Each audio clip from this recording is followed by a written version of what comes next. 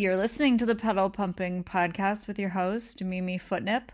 That's me. I am your resident pedal pumper, podcaster, pedal pumping addict. And I am here to chat with you yet again about pedal pumping because, whoever gets tired of talking about pedal pumping. I don't know. I talk everybody's ear off about it, and not everyone not everyone wants to listen, but I know you guys do. You're a great audience, so thank you. Thanks for tuning in every week. I post a new podcast every Thursday. At least that's been the schedule up until now. I don't know, maybe we'll change it in the future, but I don't really have plans to. I just kind of hop on here and ramble at you guys for, 20, 30 minutes, just pedal pumping fun. And some of you send me emails with pedal pumping stories or questions for me. And I try to get to all of them on the podcast sooner or later.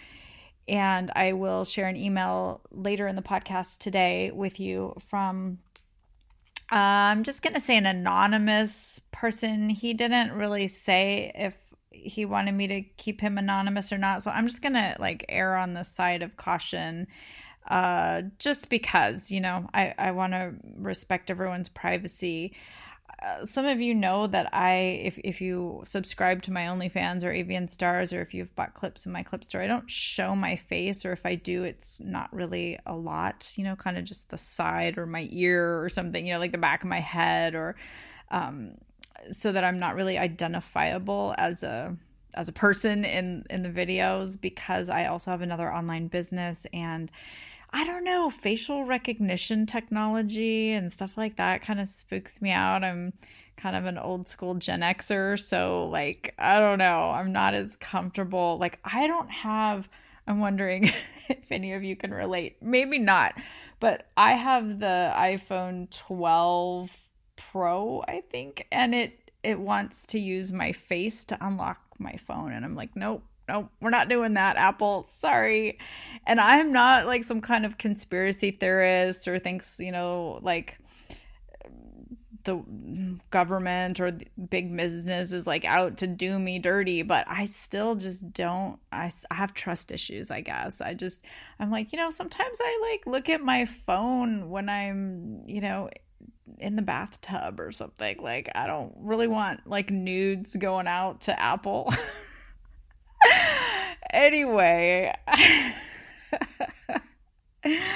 I want to read today an email that someone sent me and chat kind of about, what's going on in the pedal pumping world. But before I do that, we'll take a quick break.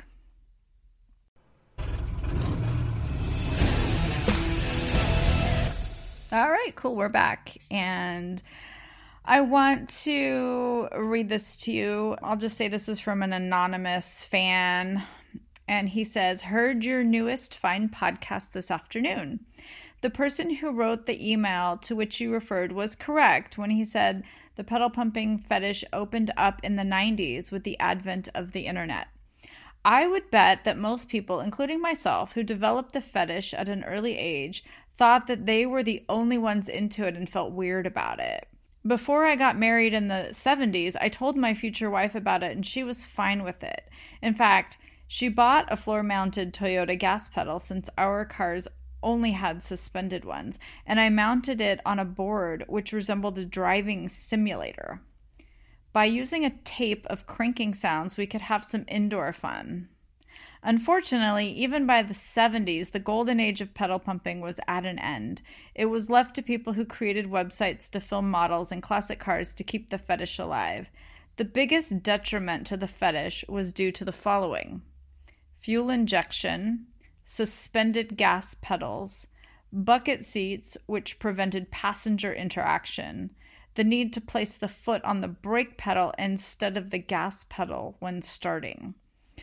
The situation will only become worse unless people like yourself come forward to try to preserve the best aspects of the golden age. As far as piano, pedal, and organ pumping is concerned, I have found this to be a turn on in the absence of car pedal pumping. Thank you for all your efforts and best wishes for continued success. Thank you so much. I love this email. It really brings up a lot of things that I'm also thinking and introduces some cool new ideas. First of all, I would also bet that most people who developed a pedal pumping fetish before the internet, before you could just go and Google it and discover, oh, there's lots of other people that are into this, probably thought I'm the only person that gets turned on by this thing. Like it's, kind of a unique to me type of experience. And how cool is it that it's way more universal than one might think. And it is interesting to talk about the golden age of pedal pumping because of things like carbureted cars and floor-mounted gas pedals and bench seats, all that kind of good stuff. And yeah, there's definitely something different about older cars. Even I feel like cars where you turn the key versus like my BMW, which is a push button starter, it doesn't quite feel the same as like turning the key. Like there's something about, and maybe it's has something to do with like dominance. Maybe it's I don't know. It's almost like pegging the car.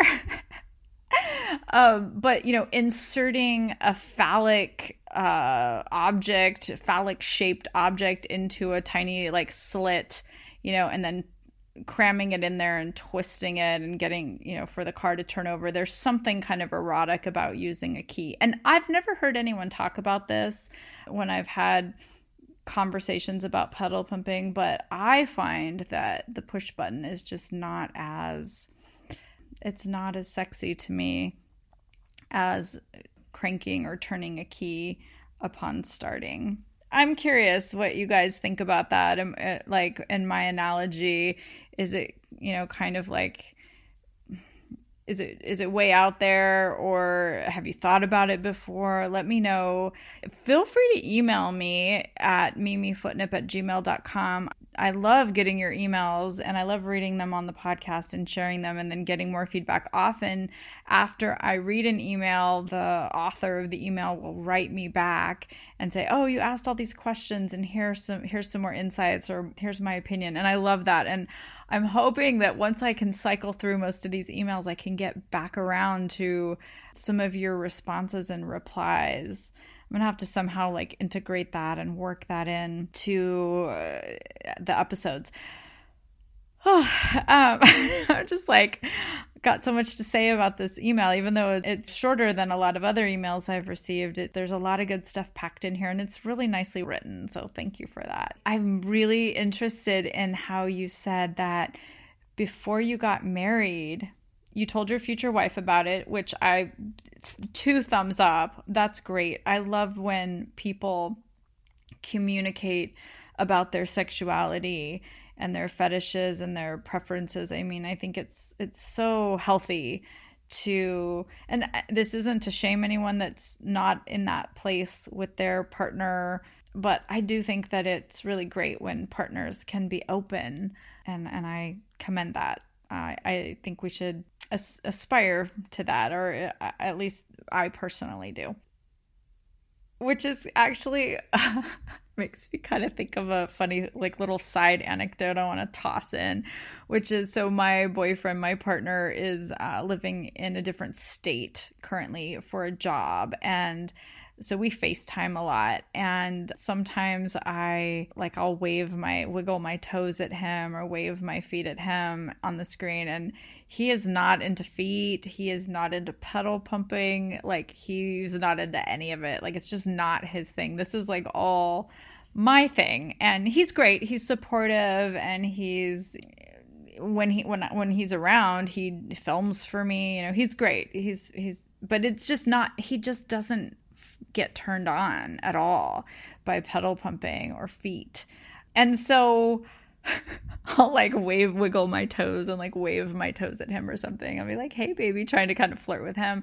And he's like, oh, there they are again, those things. Oh, those things again. It was kind of his response. Okay, wait, how did I get off on this tangent? Oh, just about, open communication between in a couple, in a relationship, about preferences and fetishes. And I think it's fun to kind of like harass him a little bit with my feet. And I think it's cute that he kind of rolls his eyes and just kind of goes along with me. I find it amusing. Anyway, I think it's really interesting. Your wife bought a floor mounted Toyota gas pedal. Okay, so when I first read this, I was thinking, oh, she bought a Toyota with a floor mounted gas pedal. And then as I kept reading, I was like, oh, she just bought the gas pedal. And then you mounted it on a board. So it was like, kind of like a footwell or whatever for, a car floorboard with a pedal mounted on it. And then you had cranking sound, so you could just kind of like have a reenactment inside without having to go and sit in a car, which is a really cool idea. I'm wondering how that compares. Like, do you feel like it's comparable to the experience you would have in a car, or is it just kind of like the next best thing and it's convenient because you can have it inside your home rather than like out in the car? I definitely feel like there is something kind of lost with the bucket seats and this huge like center console that divides the space between the driver and the passenger. I really like bench seating where you can get good views of my feet. I drive an old car. I mean, one of my cars, my Jeep, right? It's a 1962, so it's carbureted. It has floor-mounted pedals. It has, well, it's not really a bench seat, but there's no like center console between the seats. There's no computer in my Jeep that requires me to have my foot on the brake. The only time I put my foot on the brake to start it is if I'm on a hill or something, because it has a hand brake, like an emergency brake. It has like a hand brake, but it is so hard for me to engage that I need to like basically use both hands and both feet and kind of leverage my body weight, like to pull back on this handbrake. And if I'm on a hill, I can't do that because I need to have my feet on the brake. So I try not to park on hills if possible, because it makes it difficult to start the car because of the brake situation. Anyway, so I get it. Like, it's a very different experience than getting in my Volvo or getting in my BMW. And if I could afford another classic car or five, I would, if I had a huge garage and enough money to do that. But right now I've got one, and I love it. I would absolutely love to create more content in classic cars. And if anyone has a classic car that they would like me to even just do a photo shoot in or do a driving video, it doesn't necessarily have to be cranking, although I know that's always exciting when, you try to start the car and maybe it doesn't start the first time or the second time. Maybe it takes a few good cranks to get it going. But I definitely am open. Now that I'm fully vaccinated, I'm open to traveling. We need to make more content in these old cars. And, once a video's filmed, it can go into the pedal pumping library for all time. So you say that you think the situation will only become worse unless, more people step up and try to preserve the best aspects of the golden age. Yes, that's true about the golden age, I think. But I also think that pedal pumping is here to stay. And I don't know, I'd like to believe that it has a future. I guess because I just only recently found my way to pedal pumping and it's like new to me. I'm like, what do you mean? It's like I'm late to the party and it's over. The party's over? Wait, what? No, I just got here. Like, I want, I'm ready to party and like make some pedal pumping videos and like let's do this. So I don't know. I mean, maybe it's on its way out, and different kinds of pedal pumping like fast driving. I mean, that's a thing. It's really hard for me to make fast driving videos. I live in the Bay Area and there's a lot of traffic here. So it's not like I have a lot of open roads where I can just go speeding safely and without consequence. I do think that there are different aspects of pedal pumping that could potentially be transferred to other situations or objects or scenarios like damsel in distress. There's other ways to, like, let's say in the future cars are autonomous and the car malfunctions, and now you've got, like, say a woman trying to, like, her car is speeding out of control and you know she's not able to operate it, and that would be an incredibly stressful damsel in distress type scenario. And maybe that would require some Hollywood type level production in order to create a video where, you know, the car's driving itself and blah, blah, blah. But can you tell my brain's kind of mush this morning because I'm like, blah, blah, blah, whatever. You guys read my mind, right? You understand. We're like vibed up. We're synced up. You know what I'm thinking. Like, to pull off that kind of a video might require like higher production, like studio production or some special effects or something like that. But I do think it's possible that for the fetish to continue. I just don't know what new iteration it may appear in. Like, struggling with your car is not as common. You know, car technology is so good now that we don't really have scenarios of like struggling to get cars started. But I wonder if there's other things that might replace pedals. And maybe not. Maybe it's kind of like tying women up to railroad tracks or something, like early like noir film, damsel in distress type really vintagey, old-timey stuff. I guess my guess is as good as yours as far as where you think the future of pedal pumping is going. It doesn't seem like cars are going away. You know, it feels like cars are here to stay, at least in, you know, they're such a huge part of American life. They're part of your car is part of your identity. I feel like cars represent independence and freedom. And I don't think that we're going to stop driving cars, although maybe we will stop driving cars and we'll just ride in them if they get to the point of being autonomous. But I'll still have my old cars, my Jeep, my BMW.